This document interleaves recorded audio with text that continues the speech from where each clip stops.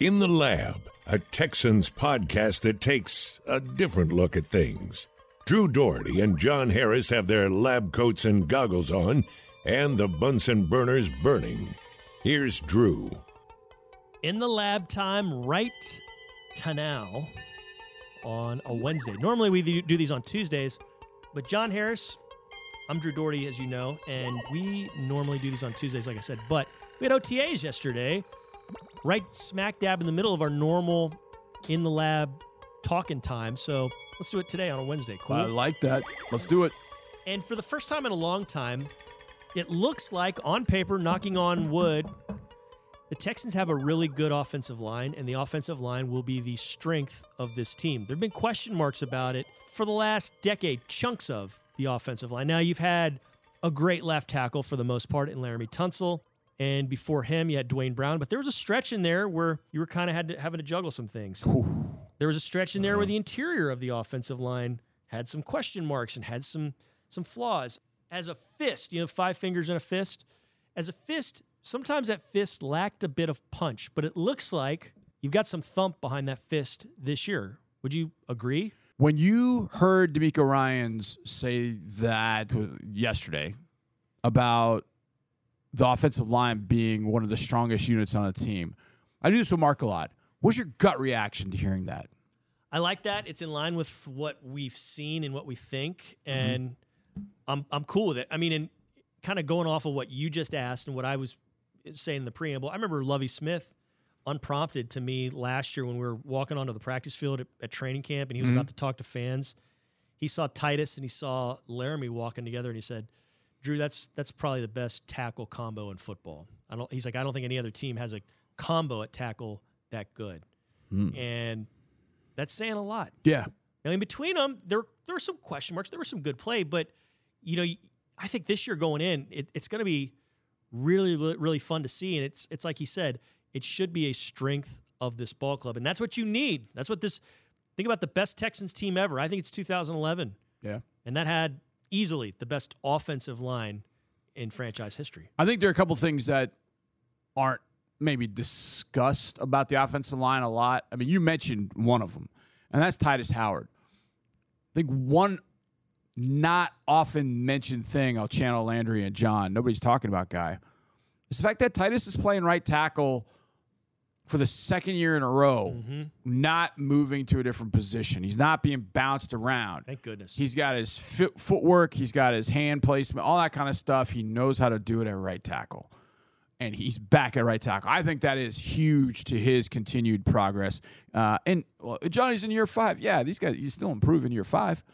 So I think that's massive. The fact that he stays at right tackle, don't move him around, even during OTAs. When Laramie was not there, Charlie stepped in at left tackle. They didn't move Titus over there. Now they might in a game if they have to, but for his continued improvement and growth, leaving him at right tackle, huge. Secondly, I don't know that enough has been made about Shaq Mason's impact on this offensive line at guard. I am not one of those that thought A.J. Cannon was terrible, horrible. I think they're different kinds of players, Sure. A.J. Cannon and Shaq Mason. But I think adding Mason, obviously he signed a contract, so he's going to be here for a little bit.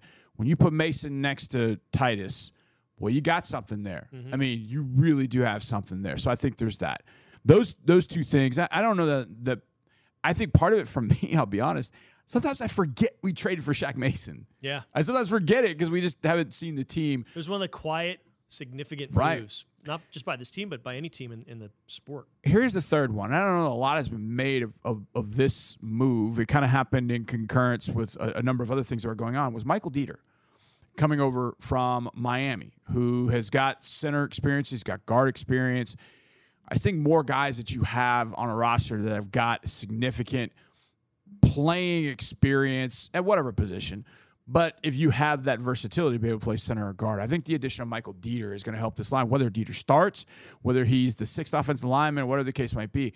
But I feel like those three things, in particular, Titus staying at right tackle, that has been a topic before. Was Titus going to play right tackle? Well, no, he's a left guy. That's been a topic before. Hey, just leave him at right tackle, leave him at right tackle. But then once the Texans did it, it's like everybody quit talking about it. because he's now entrenched. But I think that's going to make him that much better a player. And, oh, by the way, you have arguably the best left tackle in the league over on the other side in Laramie Tunsil, who I think will fit this offense hand in glove. Well, you just said something there that's really important. Take all the personnel out of it.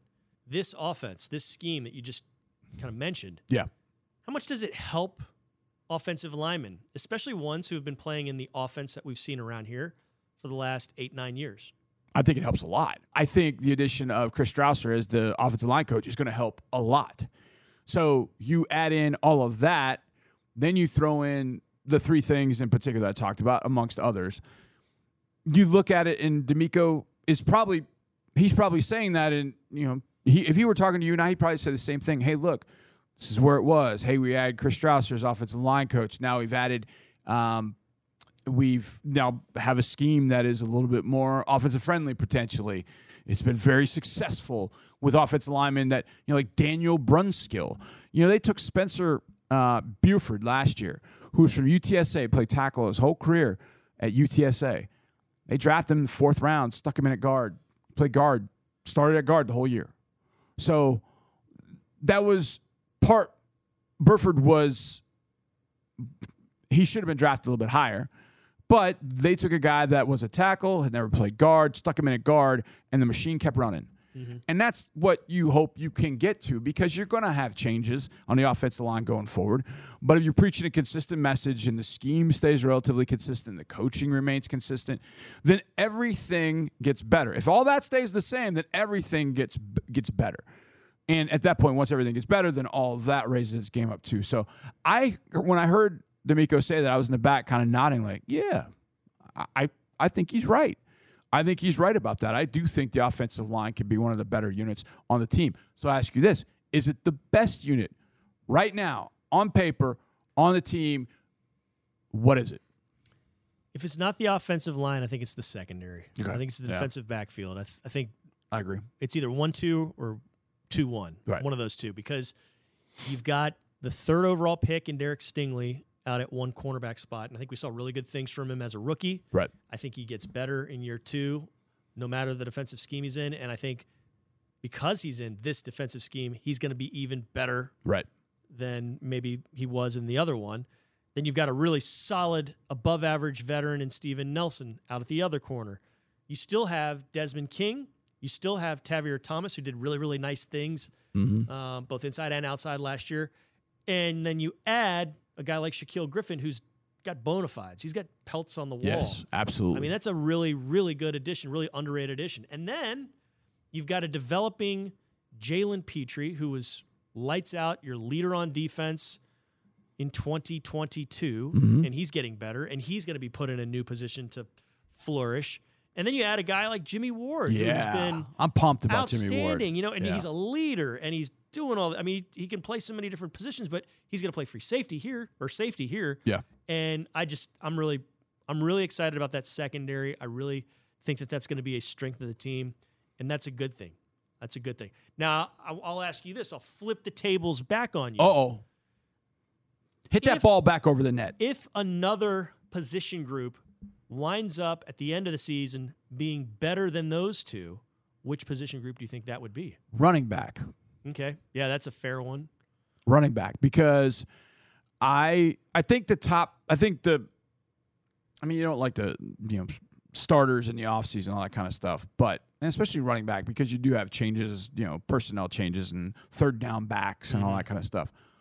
But between Dameon Pierce and Devin Singletary, now obviously health permitting for all of this, but Dameon Pierce and Devin Singletary are different from one another. And if they're both healthy and one's getting rest while the other one's going out in there toting a rock or out on the field, you're going to keep them fresh throughout games. And that'll help you keep them fresh throughout the season. Now, with running backs, we know guys are going to get banged up. I mean, you're carrying, you're getting, how many of our touches in a year. But, let's say between them, I don't know, let's say Dameon gets, let's say 300. Devin gets, let's just say 300, 200. I don't know. Let's go with that. That's a lot of touches amongst backs, but I think that's what you're going to get out of these two. But I think beyond that, somebody's coming out of that group of Dario Gumbuwale, Jared Dokes, Xavier Valade. Somebody's coming out of that group to either be, hey, one of these guys got hurt, you got to step in that role, or, hey, we just really love running the football and we want to give 6 to 8 carries to a third back, kind of like San Francisco would do. San Francisco would roll out Elijah Mitchell, and then they'd put Jeff Wilson in, and then they would put Raheem Mostert in the game. They'd all get carries, and then all of a sudden, in the fourth quarter, they go with the hot hand. Sometimes it was Mostert, sometimes it was, but they would play 3 backs. So I got a feeling that of those backs, Mike Boone being another one in that group, I think one of those other backs emerges as someone you feel confident about behind Singletary and Pierce.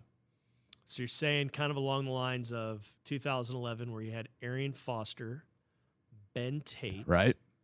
And was it Derek Ward in 11? I think it was Derek Ward in 11. Yeah. Yes. And then the next year you had that same duo at the top, but swap out Ward with Justin Forsett, who would wind up winning a rushing title a couple years later. I mean, I don't want to say that's the San Francisco Shanahan, Mike Shanahan before him sort of thing, but I think if you want to run the football, the math works. Yeah. The math tells you, you're going to run it. You want to run it.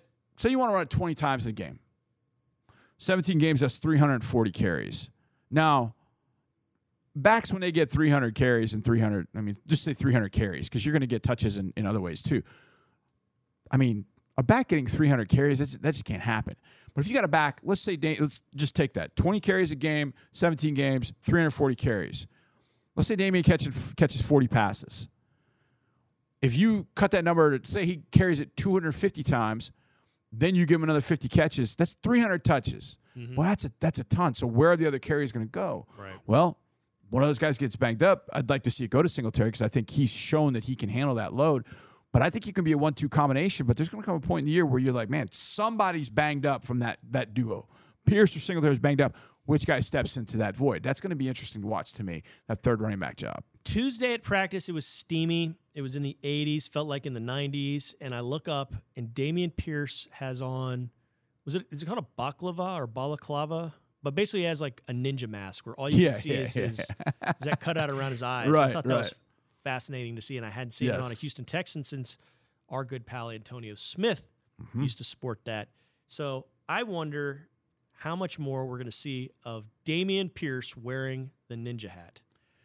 I like it. Keep wearing the ninja hat. Ninja hat. Why in the heat, though? Yeah, why not?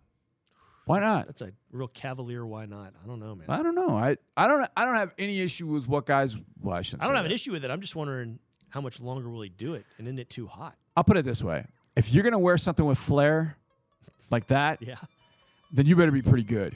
You can't be out there stinking up the joint, wearing a bunch of towels and wrapping up, spatting up and doing all that kind of stuff. If you're going to go out there and have bits of flair on you, you better be a player. And he's a player. There are some that I can remember that were not players that like to wear their flair. Interesting. That's in the lab for another time. Yes. That's an off the air in the lab. But we appreciate all of you listening to this. We thank you so much. Have a fantastic Memorial Day weekend. For John, I'm Drew. We'll see you next time.